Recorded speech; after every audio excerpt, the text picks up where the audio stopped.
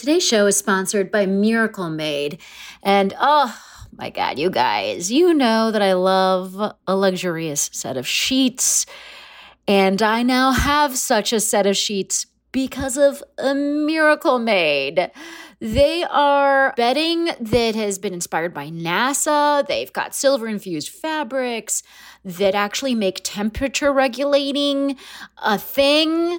So you're not like getting too hot or too cold or whatever, the whole thing that happens with your body's temperature losing its mind. Miracle Made helps with that. One of the little things that my husband particularly loves about Miracle Made is that it doesn't have as much bacteria as regular sheets because of it's infused with this silver that prevents up to 99.7% of bacterial growth. So it leaves the sheets cleaner for longer. And then the thing for my husband is that it doesn't give him acne, which is like an issue for some people. But more than all of that, it's just luxuriously comfortable and delightful, and it has that cooling feeling while also being cozy. Very hard to achieve those two things at the same time. I mean, Miracle Made, come on, well done. So here's what I think you should do. I think you should go to trymiracle.com/fakethenation and buy some sheets today.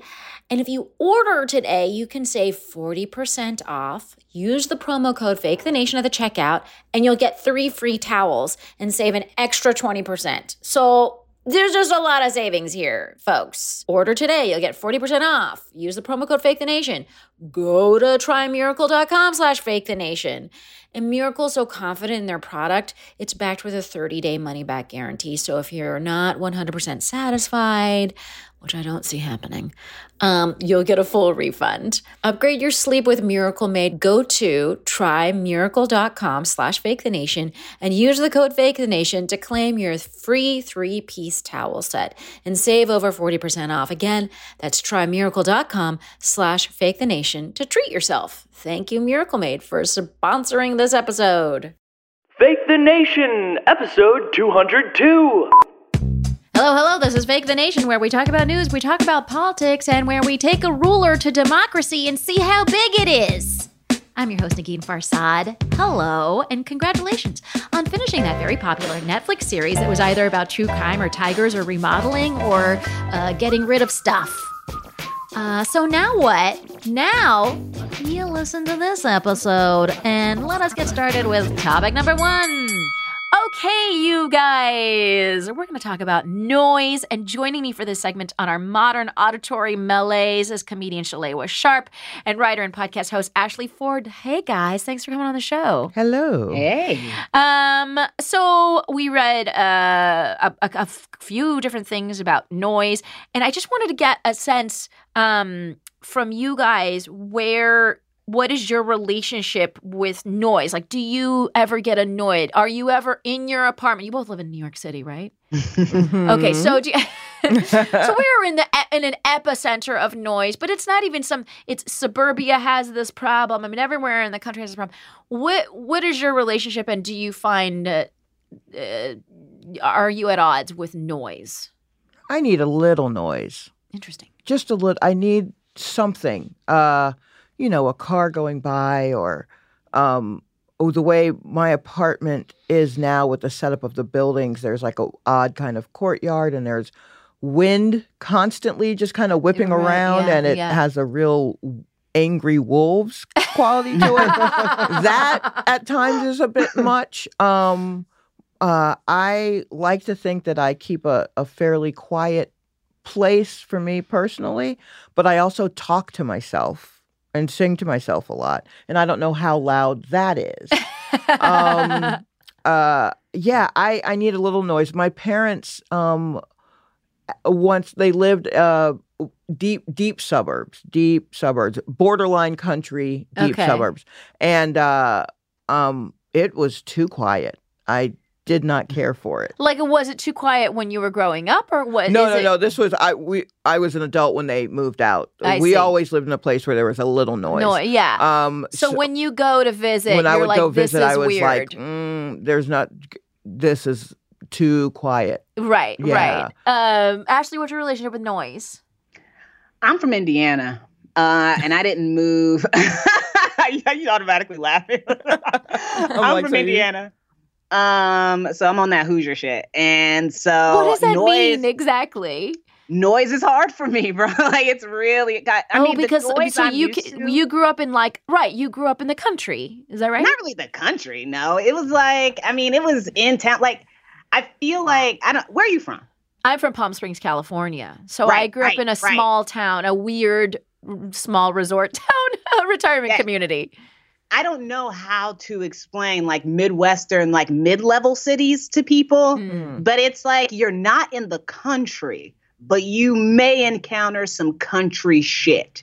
Okay. Yes. Like I didn't live technically in the country, but there was definitely like a field next to my house that led to a forest. Right. But then there was just another neighborhood on the side of that, the other side of that forest eventually. Yes. Right? Like that's the kind of situation that my parents was in. This was in like Atlanta, Georgia. So yeah, it's quiet. So it's quiet, but it's like, it's quiet at certain times. Mm-hmm. During the day, anybody could like drive by, you hear cars, not many. Because most people are at their 9 to 5 in the Midwest. You may hear kids, especially in the summer, like you hear people noise, but you don't really hear like traffic noise or construction noise or things like that. You don't hear that. One of the things that I really miss is bugs. I don't hear bugs in New York. That is something, yes. I never hear cicadas or anything. In Atlanta, there's definitely the cicada situation that I had forgotten that I missed until I go back. What does that sound mean to you? It is just a constant reminder, constant buzzing that reminds you that life is happening. that something is going on. It's in the background of everything. Yeah. And it sounds like hanging out outside, sitting on someone's car hood, talking about all of the important things while just a is going on behind you, just a constant. And it is a great like sound to me. It's just like an ambient sound, but I need some sort of ambient sound. I don't necessarily want it to be a jackhammer. Do you feel but besides like in your own home, do you feel like there is a whirring of technology sounds like that are just happening? No, I don't think so. Because like the article sort of pointed out that one of the articles that we read, a psychologist named Roseanne Capona Hodge, she pointed out when it comes to kids, their nerves are stuck on overdrive, and sensory experiences such as noise can really produce intense reactions. Add fearful experiences such as school shootings to an already anxious kid's world, and you have even more reactivity. So she was pointing out that in her practice, she's noticed more and more kids having like misophonia, like a condition where they're sensitive to certain noises. I'm sensitive to the sound of breaking glass. Interesting. What does that do to you? I am really sensitive. It depends. There have been times where I've heard a broken glass and completely like burst into tears immediately. Wow. In my home. Mm-hmm. When I'm in public, I feel like especially in New York, I feel like I'm already a little bit on edge, and you never know what's going to happen in New York. Absolutely. So it's kind of like somebody breaks a bottle down the street and it's just kind of like, keep walking. Right. Yeah. You're always on your toes. Yeah. But in my home, hearing, and I'm better about this now, but that is very recent, like probably within like the past 5 months. But hearing like a glass break, hearing like in like kitchen breaking noises, things like that, I would either cry or completely dissociate. So that's literally the kind of thing that the psychologist was pointing out to when it comes to kids. They're having to deal with just a lot more generalized noises from appliances, from whatever. And on top of like just an anxiety world that we live in, and on top of probably like phone usage and all that shit that gives them other kinds of anxiety, the noise is just compounded these other phenomenon in creating anxiety for children. And it sounds like you have like a fraction of something like what the psychologist is talking about. Yeah. Yeah. And it's interesting because after reading about all this stuff yesterday, I was like kind of sitting in my apartment and thinking like, what can I hear? Because I think what's interesting, and they talk about like, you know, your blood pressure responding to things even if you're not super conscious of them. And your psyche responding. They talk about like living near water, like having like an ocean wave sound in the background can calm you. You know what I mean? Ooh, train tracks. I always lived near train tracks. Yes, was love that train tracks a lot? So was that calming to you, or was that like stressful to you? Calming, actually. Interesting. Me too. Yeah, the sound of just a whistle, distant, like some sort of crazy country song. But yeah, and it was usually like, not like commuter trains. Well, it's funny because I think also that association is like very analog. You know, it's not something. You know, it's not something like a kid today is like, oh, distant sound of train tracks. And whistle. Yeah, you know, like you say that, and I instantly think of like some erstwhile American. Unless they live in the Midwest, Unless they live in the Midwest. Because, I mean, we're still, like, Midwest Indiana is still the crossroads of America. And those trains still keep people from getting to appointments on time. And they still wail in the middle of the night. And I forget about it until I go home sometimes and I hear it. And all of a sudden, it's like this wave of calm. Yeah. Like, I hear the train or I hear, like, the rattling of it or something like that. And it's just like...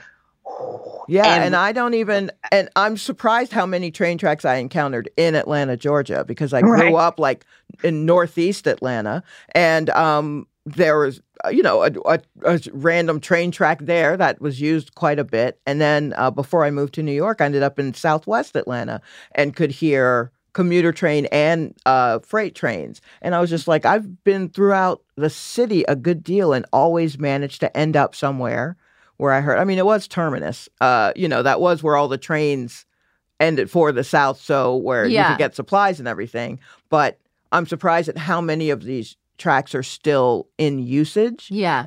Enough that it is calming when I hear it.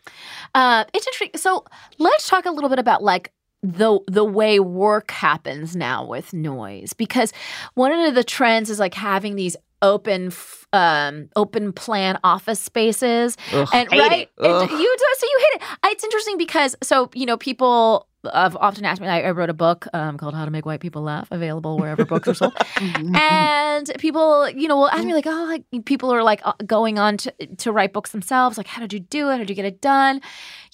And I went to a writer's retreat actually and wrote a really large portion of my book at this writer's retreat in a fucking studio, quietly looking over 5 foot of snow and deer running, a family of deer like running in the middle distance, right? And like it was the quietest, most bucolic setting I've ever been in. I've never I don't have that kind of quiet in my life. And yeah, I got a lot of shit done. But the other, I wrote like about half of my book that way. The other half of my book, I wrote sitting in Bryant Park here in New York City, which is maybe one of the busiest parks in America, surrounded by the noise of 1,000 other people.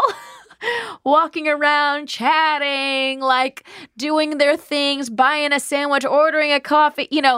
There's a fucking little Ferris wheel. Not a Ferris wheel. What are those things called? Oh, merry-go-round. Merry-go-round in Bryant Park. That is, I wrote half of the book surrounded by so much noise, And I think I'm just one of these people that sort of like needs a whole bunch of noise as like a buffer between that and just like the reality of my soul.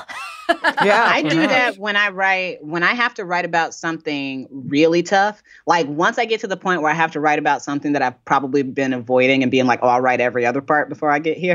Right. I also need a buffer. I need something that separates me from my intense, strong emotions so that I can just get the thing down. Get through it. Yes. Get through it. And I usually end up listening to Sweeney Todd. Interesting. While I'm writing hard things because it's intense. I used to write at the club. Okay. I spend a lot of time at nightclubs, dancing or whatever. And I one in particular in Atlanta, and I just knew, like, my best friend worked the door there. I knew all the people who opened it, all of that kind of thing. So I would just have notebooks on me. And this was in the time of the zine. So at night when it was functional? When I was open, I could sit under, before it got crowded and there were just people doing club things. But the DJ's there and they're playing music. I could, and I think it's the music element of it too, because I like to listen to music a lot. So I would just sit there, but I mean, it's still through a booming system, and there's still glasses and ice being poured, and I could you could get some stuff I don't know done. if I was just writing. What is it about? Okay, so these are like very noisy situations we're talking about. Mm-hmm. What is it about the open office plan that doesn't work for you, Ashley? People won't leave me alone. I don't know if anybody else yes, it's had the invitation. That problem, but it's just like the fact that people can see you makes them feel like you are available to be interrupted, like no matter what. Yep. And it's also just this thing of like, I mean, in general, I'm a pretty anti-authority person. I don't like nobody telling me what to do. And I definitely don't like anybody feeling like they could be like, you're supposed to be in your seat for 8 hours a day. And I walked by your desk and you weren't there. So where were you? Like stuff like that. Well, I'd rather be broke. I'd rather be broke. I'd rather be broke. I don't have kids. I don't have a mortgage. I could do with very little. Me and my dog are going to be okay. Mm-hmm. Okay. Like I can feed Astro. So I can't do it. I just don't have it in me. It's too much. Those fluorescent lights. Well, the interesting thing about like the conversation we're having is that we're all like pretty privileged to be able to have careers where we do a lot of like intellectual work, right? And that we can sort of choose the setting in which we do it. And some of this, like, where does noise play in your mind while you're working, and how does that feel and all that stuff has like a whiff of privilege. Oh, no, absolutely. I read years ago something about a quiet home denotes how much money is being made in the home. Yeah. So that's why I've always, right. And that totally made sense to me, because I was like, yes, no, I try to keep a quiet home, but I know me. Yeah. And if someone were to come in, they'd be like, why is it's just you? Yeah. How is this happening? And I'm like, I grew up in a super chaotic environment when it comes to being able to be quiet or be alone. Until I moved out of my mom's house at 18, I couldn't just go to my room and be like, I need quiet. Can you imagine telling a Black mom, I'm going to go to my room for a while, I just need some quiet? I mean, I was able to do that, but it meant nothing. It meant nothing. It meant nothing. If I was like, I'm going to my room, if I announced that I was going to my room, that's going to be that's a roasting right there. And then if I went to my room and closed my door too hard based on someone's unknown standards, doors open. Like no more privacy. Right. So, I mean, coming from an ethnic family, in an immigrant family, the idea of quiet was really. I would like. This is so embarrassing. I would sometimes like waltz into the kitchen and make an announcement to my parents, like, I have a really important test tomorrow, and I'm just going to need the entire house to recognize that. And like, because they're immigrants, they were like, you know what? She's gotta get straight A's, and you know what I mean? It was the pressure on me to be perfect in that way was so intense that like, they were like, yes, you have a test tomorrow, and that's the most important thing happening in this house. Oh my goodness, you know what I mean? They would have roasted me to this day. To this day, I wouldn't. My family would still be bringing it up. Yeah. Hey, man, remember when she needed some quiet? She could go in her room and shut the door. Like I'm not working these 3 jobs so she can have her own walk-in closet to sit in. Go in there. Why you got to tell me what you're doing? Like it would have been a wrap. A whole rap. Like there was so room funny for that. But there is also something. I think that's part of it now is like, it's not just, it's knowing that not having the quiet is agitating you, but feeling like you are not entitled to ask for quiet or space. Not necessarily that it's like it's there. It's that not only is it there, you feel like if you need to get out of that people are going to look at you like, what makes you think you're special? Which is such a weird thing that people do. Like somebody tells you like, this is like, I think this is the thing I need. Yeah, I just need like, this one thing. And to have a whole house full of people like, what? Yeah. I mean, there is something, though, I have to say about the idea of quiet. You mentioned like the quietness level of someone's house is like directly correlated with how much money they make. Mm-hmm. And I think of like these sort of like these depictions of wealth in film and television are really quiet. Yes, silent. And I think there is no noise in the movie Ordinary People. Right. I'm thinking about that show Trust, about what was that guy who lived in Italy or something, and he owned and his grandson was kidnapped. Do you know what I'm talking about? Oh, it was a movie? It was a movie, and it's a TV show called Trust. Oh. Anyways, it was like a famous guy. Yeah, with I know what you're talking art about. Collection. I can't remember his name. Anyway, but like the depiction of wealth in the film and in the show is like just quiet and I want to say joyless. Yeah. So I think there's something about there's the sound. I used to live next to a playground in the East Village in New York City, and I heard kids playing all the time. And it's funny because some people come to like, oh, that must be so annoying. And I was like, no, it's full of joy. Like I actually really love it. The sound of these children keeps me going. It makes me feel bright and lighter. And I really, really did love that sound. But I think so there's like there's so much class distinction that we can make with sound. The sound of a house of a mom and a kid and yelling and all that stuff is joyful to me.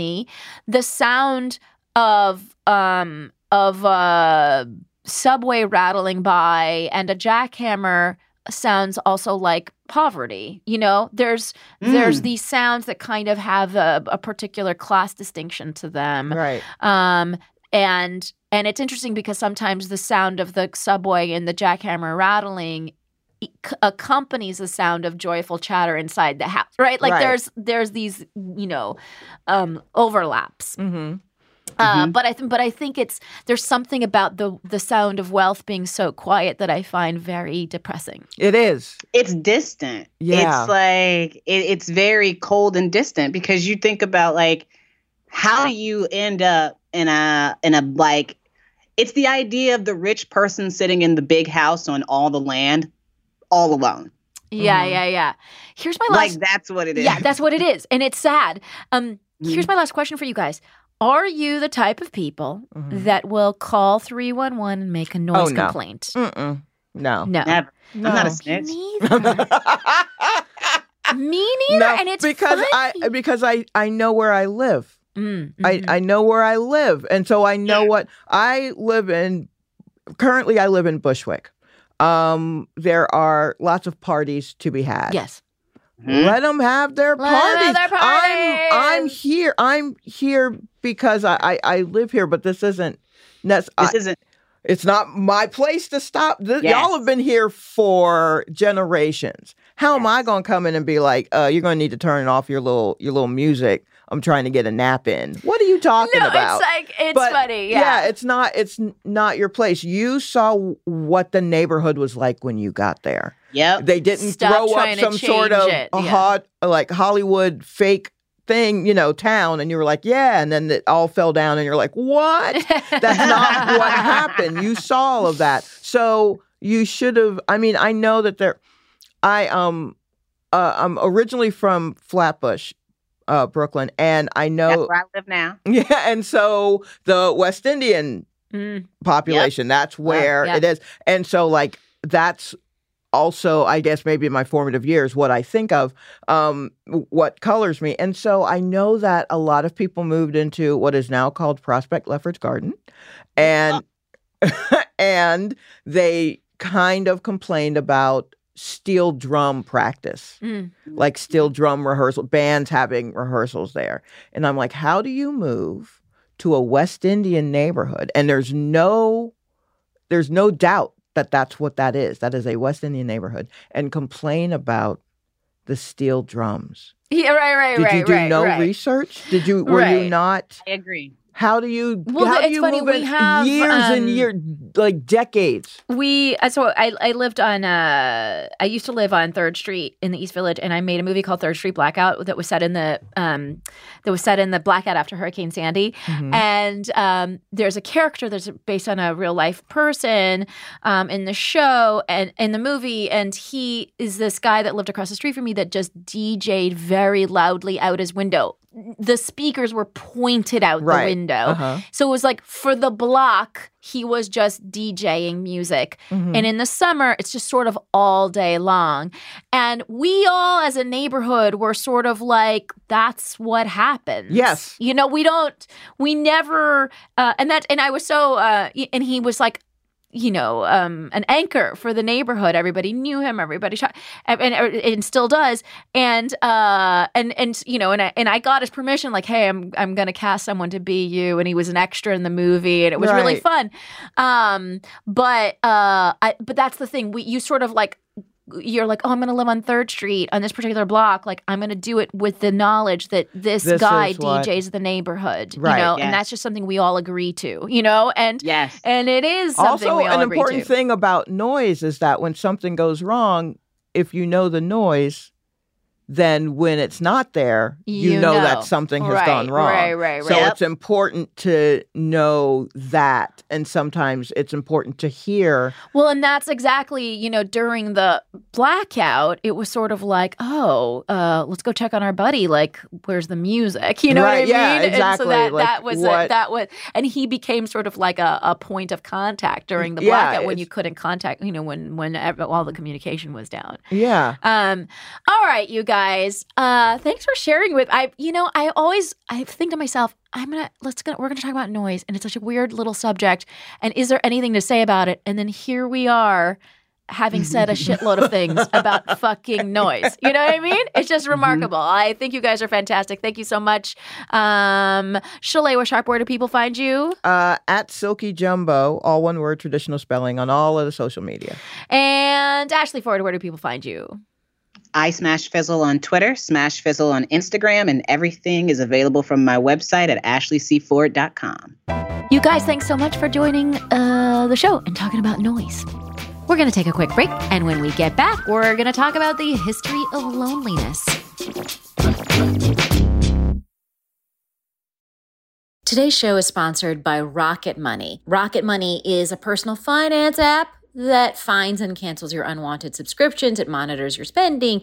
It helps lower your bills so that you can grow your savings. I have used Rocket Money. And you guys, honestly, I had no idea how many things I was subscribing to that I didn't want to be subscribing to. I think we enter into subscriptions with a Pollyanna view that we're going to use as a subscription, even though it's super obscure, educational app from Albania that teaches Russian math or whatever. And then you're like, I'm never going to use this. Why did I get it? I should remember to cancel it. And then you don't.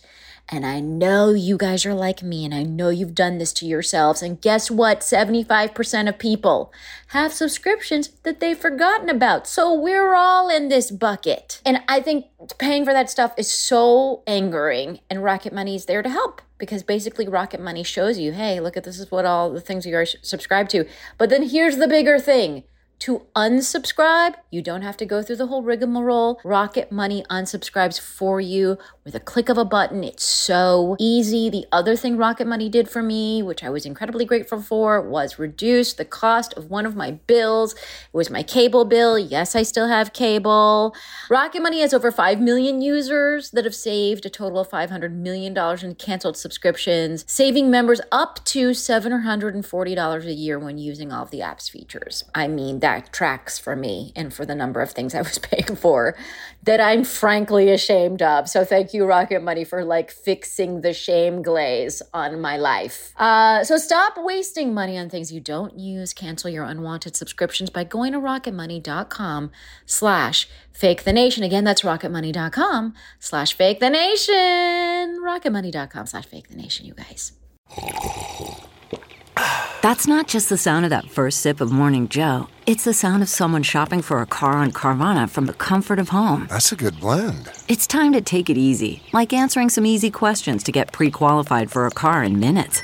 Talk about starting the morning right. Just like customizing your terms so your car fits your budget.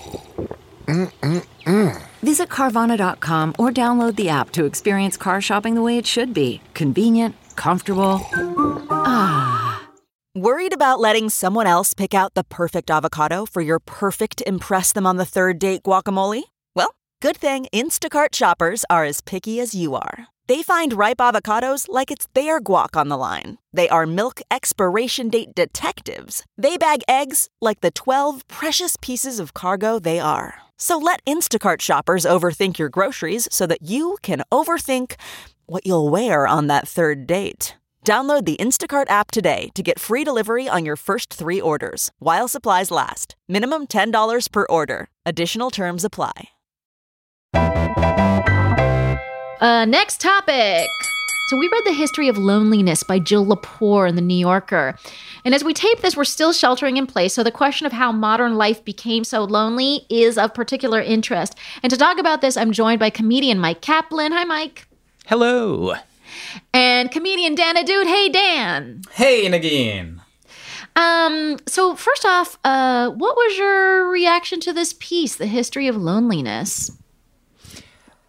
If I may, it was fascinating to learn statistically the numbers of that 100 years ago. I feel like we've learned that it used to be people lived with their families multi-generationally, which still happens in some cultures, some communities around the world, but in America at least it's become more individualistic. Be go out on your own, the nuclear family, have your own place. You don't live with your parents and grandparents forever. That's seen as a failure of a kind. And when people are getting back to it, it's not seen as oh, you're close with your loved ones, but you're not making it as a separate entity. But so it was to see that it was 90-something%, whatever the percent was, a massive percent. I think it was 95% of people lived in not only 5% lived alone. And that was kind of mind-boggling to learn, because I think I've read statistics, I don't know if it was in this article, that today, even among people who, a lot of people still do live with a partner, but 50% of people identify as lonely, which includes a lot of people who are partnered, who which is even potentially worse, to feel lonely when you're with a person, that there's nobody that you're close to, nobody who understands you. So it's to see that at least 100 years ago, it's only a recent thing. It's only now that there's so much loneliness, and that feels good, historically speaking, at least, if not because we can find our way back to the thing that was meant to be, that had been for millennia. Yeah. Can I just do a quick mention of that fucking heartbreaking story of the chimpanzees that she started out with? Oh yeah. Oh my God. There was a chimpanzee and a couple kind of deal. And in the Philadelphia Zoo in the 1800s, one of the first zoos the first zoo in America, and this isn't we're here to spoil this article, so I will. But this happens in the very beginning, anyways.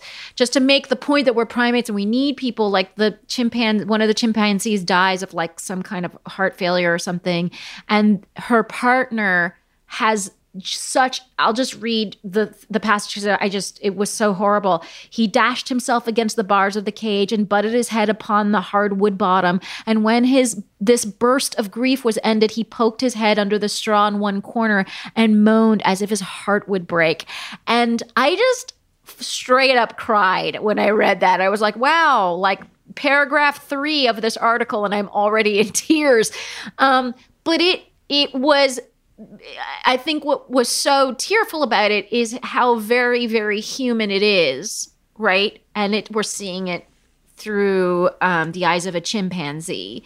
I mean, I had a different reaction because I read that and I was like, man, this chimp was whipped. Like, seriously, bro. You got to keep your distance, bro. Yeah, man, you're totally free now, except for the cage that you're in.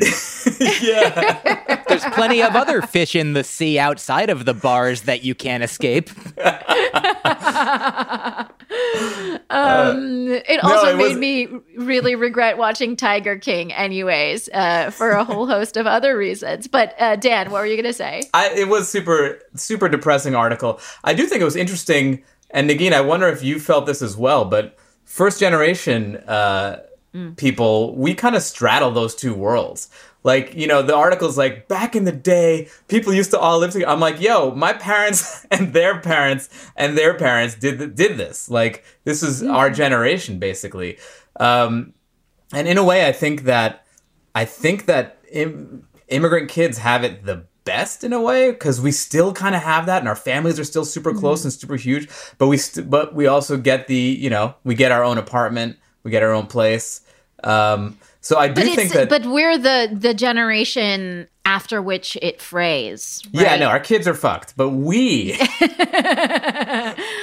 Yeah, I mean, it's interesting because I thought immediately as I thought about you're exactly right, Dan. That speaks to me exactly, because what I first thought about is one of the places that we stay when we've gone to Iran is my grandmother and grandfather's house that was like this kind of 2-story, like sort of compound. I mean, it was, this makes it sound lavish. It was definitely not, but it was, my grandparents lived there, and then my uncle lived there with his wife and his 4 kids. And then as they grew up, I think one of the kids also lives there now with his kids. And, my cousins. And so it's fantastic. It's sort of like walking into a constant hang. That's what it feels. I mean, I really love to see it. And there's this thing that's happened in modern life too, which I wonder what you guys think about and how much complicity we have in it as comedians, is this concept of like hating your in-laws and like doing bits about hating your in-laws. I mean, Dan, are you married or? No, I do have a lady friend. So do you have a relationship with her parents, or do you guys have you guys ever been in relationships where you like complain about the parents, your in-laws, or even your own parents, or you're like, oh, I would never want to be around my parents all the time. That line, those kind of themes happen a lot in comedy, and I feel like how did we get here where we like hate parents? You know what I mean? I've been thinking about this because I am not similarly. I don't have a big family. I don't have. I have a family who's been in America for at least several generations. So my mom. I'm an only child. My mom is an only child, and we actually just lost my grandmother, my mom's mother, about a month ago. And one thing that's been, it is sad, and also it has brought me even closer to my mother, partially because of the pandemic, and she lives alone, and I used to talk to her like once a week. That would be like a nice time to check in, and then she had her life and her friends and her activities, and now she has less going, she'll go out for walks, but she doesn't have as much human contact. She doesn't live with a person. Like, I'm fortunate to live with my girlfriend. And I think that, I've been thinking about this a lot because, when I was a kid, I had a good relationship with my parents before they were divorced. We all lived together. I was sheltered and fed and clothed and cared for. And then it seems like a human thing, or at least in our cultural thing, at least, in Western culture. For me, I can talk about, I guess. I'm like, everybody. Okay, no, I only know me. As a teenager, you start to become your own individual person and be like, get away from me, mom and dad. Who cares? Or mom and mom, or dad and dad, or parent and parent, whoever you are. Many parents, polyamorous parents, whoever, And eventually, I'm going to be my own thing. I'm going to be, my. And then you're an adult. And I remember as an adult, my relationship with my parents, I was finally like, oh, that teenager was probably annoying, and now I'm like, but you were originally part of their body. You were made of them literally. And then there's this separation that happens gradually until you're like, I'm my own person. And then eventually you come back around maybe to be like, oh, I'm part of this family, and like you can feel this closeness again. And maybe some people don't, obviously not everybody loves their family of origin. Not everyone was treated well. Like some people have their logical family as opposed to their biological family, your chosen family. But like, I feel fortunate that I now get to like reconnect with my mom in a way that I never really even thought about. It used to be just like, I'm myself, I'm on my own, I'm succeeding, I'm doing it, I'm heading in this direction, where maybe you can get too far in that direction. Like I read about like the donut economic model, where it's like, you want to have everybody get at least this much, otherwise they're in the donut hole and they don't have enough. But you don't want to have too much more than this, because then that'll like ruin, the planet, the economy, the weather, the ecology, the system.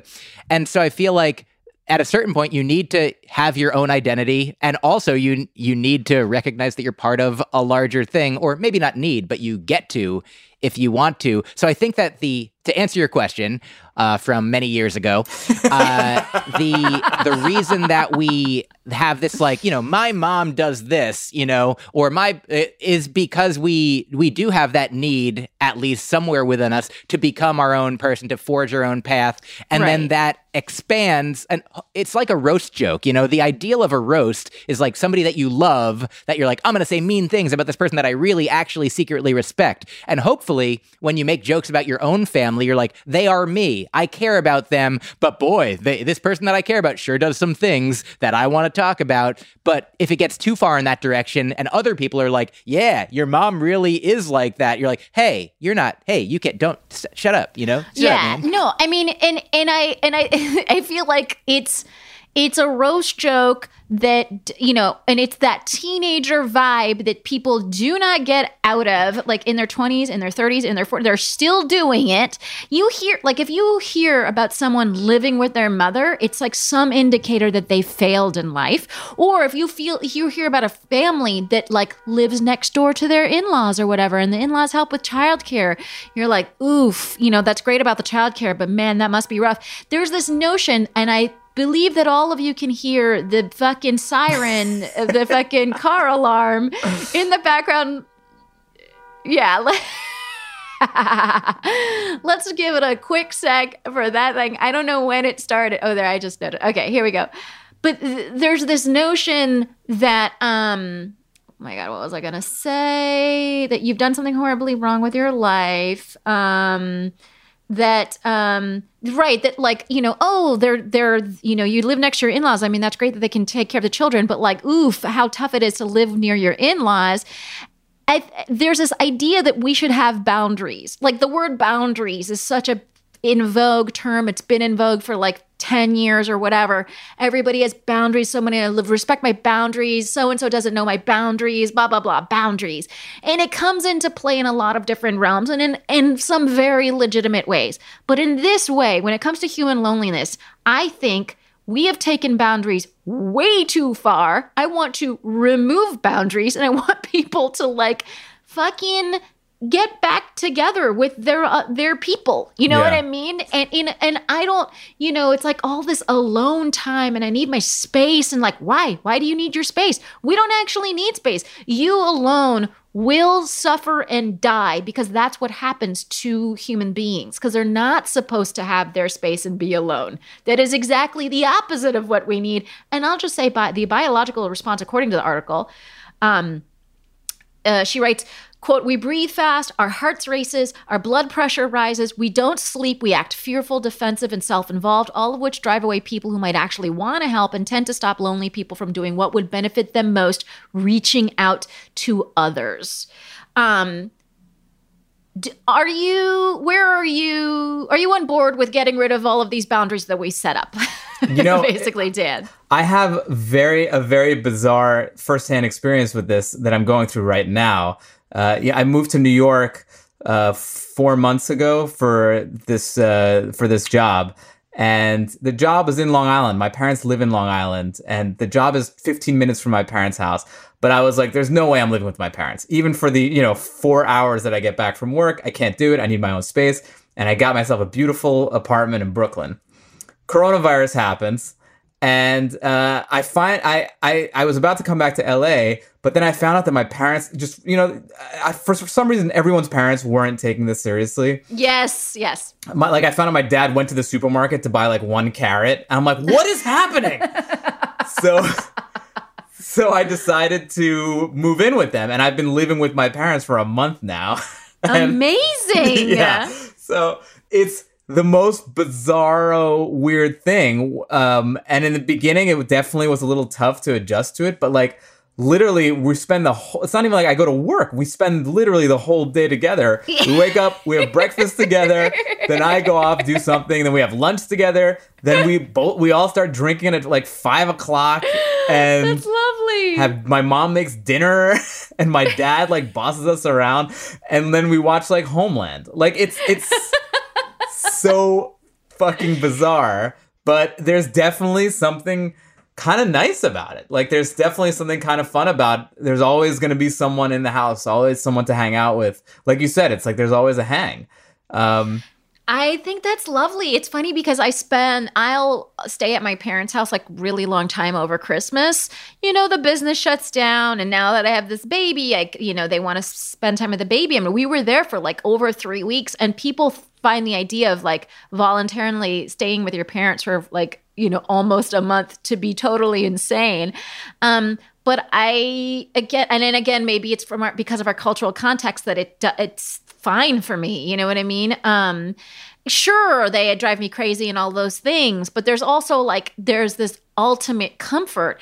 I think there's a biological thing that sort of switches on, which is that you're safe because you're in numbers, Yeah. And I feel like we've gotten so into this turn on, especially now that with like the tech world, like a Netflix, it's not even Netflix and chill now. It's just like Netflix and be solitary and don't interact with anyone, Yeah. And pandemic or not, it worries me. And then I think in the middle of a pandemic, I worry more that this aloneness will either grab hold and become more and more of our reality because we've been living like this for a month or whatever. Or the more hopeful analysis is that we'll go in the other direction and be like, oh, that fucking sucked. I want to be around people, and I want to be around people all the time. Yeah. What do you think in closing? What effect do you think this pandemic will have on our concept of loneliness? I think for so many things, this pandemic will, it's sort of forcing, new ways of behaving, new ways of acting and doing and being, and just existing in your space, in your life, in your mind, in your relationship or the people, if you're living with people. And there are certain things that when it's done, hopefully we'll be like, woo, glad to not have to do that, or glad to get to not do that. But then there's some things that might be like, oh, it's actually nice to have been in this situation where I'm cooking with my girlfriend more than we were before, ordering food less, just being hopefully in the future it'll be more by choice and not be like, oh, we now choose to do this thing that we were forced to do before. So I think that with loneliness, the good thing about this time, or one good thing, one silver lining of this atrocity, is that the abundance of time that more people have means that like now, Dan Ahdoot and I have not had a conversation in many years, and now we are because of this, because now we have the time and the capacity. So hopefully we can take the positives from this, the silver linings from this dark cloud, and then move them forward and continue to enact them when the sky is brighter. All right, you guys, that is the end of that segment. Quickly, and I just want to say to everybody, if you live with your parents or your in-laws, bonus points from Negin Farsad. You just get life bonus points. I think it's fucking great. I don't think you made mistakes. I think you're smart, and I think you are probably happier. I want for people to know where to find you guys online. Where do they do that, Mike Kaplan? Thank you so much for offering that. I will, before I say where you can find me, I just wanted a real quick plug for my buddy Josh Gondelman, a hilarious comedian with wonderful, positive jokes about his in-laws. He's like, basically, these are people, like new parents who didn't get to know anything embarrassing about me from earlier in life. So he's like, I'm pro-in-law. So if you want some pro-in-law material, check out Josh Gondelman, wonderful comedian. I know exactly like the stuff you're talking about. It is very pro-in-law. And if after that, if you want, I also have a bunch of comedy albums. My latest one in 2020 is the album called AKA, available wherever albums are. You can follow me on social media at Mike Kaplan, MyKaplan, and my podcast is called Broccoli and Ice Cream. And thank you so much again for having me. Dan Ahdoot, where do the people find you? Well, first, I wanted to start off by saying thank you so much for having me, because Mike ended with it, I started with it. And you guys can find me on my socials at StandUpDan on Twitter and Instagram. And you should listen to my food podcast, Green Eggs and Dan. And soon to be on the new Netflix show, The Crew. Great. Thank you guys so much. That is it for the show, you guys. I want to thank the production team here at Fake the Nation. That's our producer, Anita Flores, our talented audio engineer, Andy Christens. Gabi Alter wrote our theme music, and Lily Fleschler helps with research. And you guys, we'd love to hear from you. Send us your feedback, topics we should be chatting about, or guest ideas you might have, or recipes you think I should be making. I don't know. Leave us a voicemail, 347-770-4981, or drop us a line at comments@fakethenation.com. If you like what you hear, please do leave us a review on Apple Podcasts, because it helps people find out about the show. That's real. Thank you, guys, and until next week, goodbye.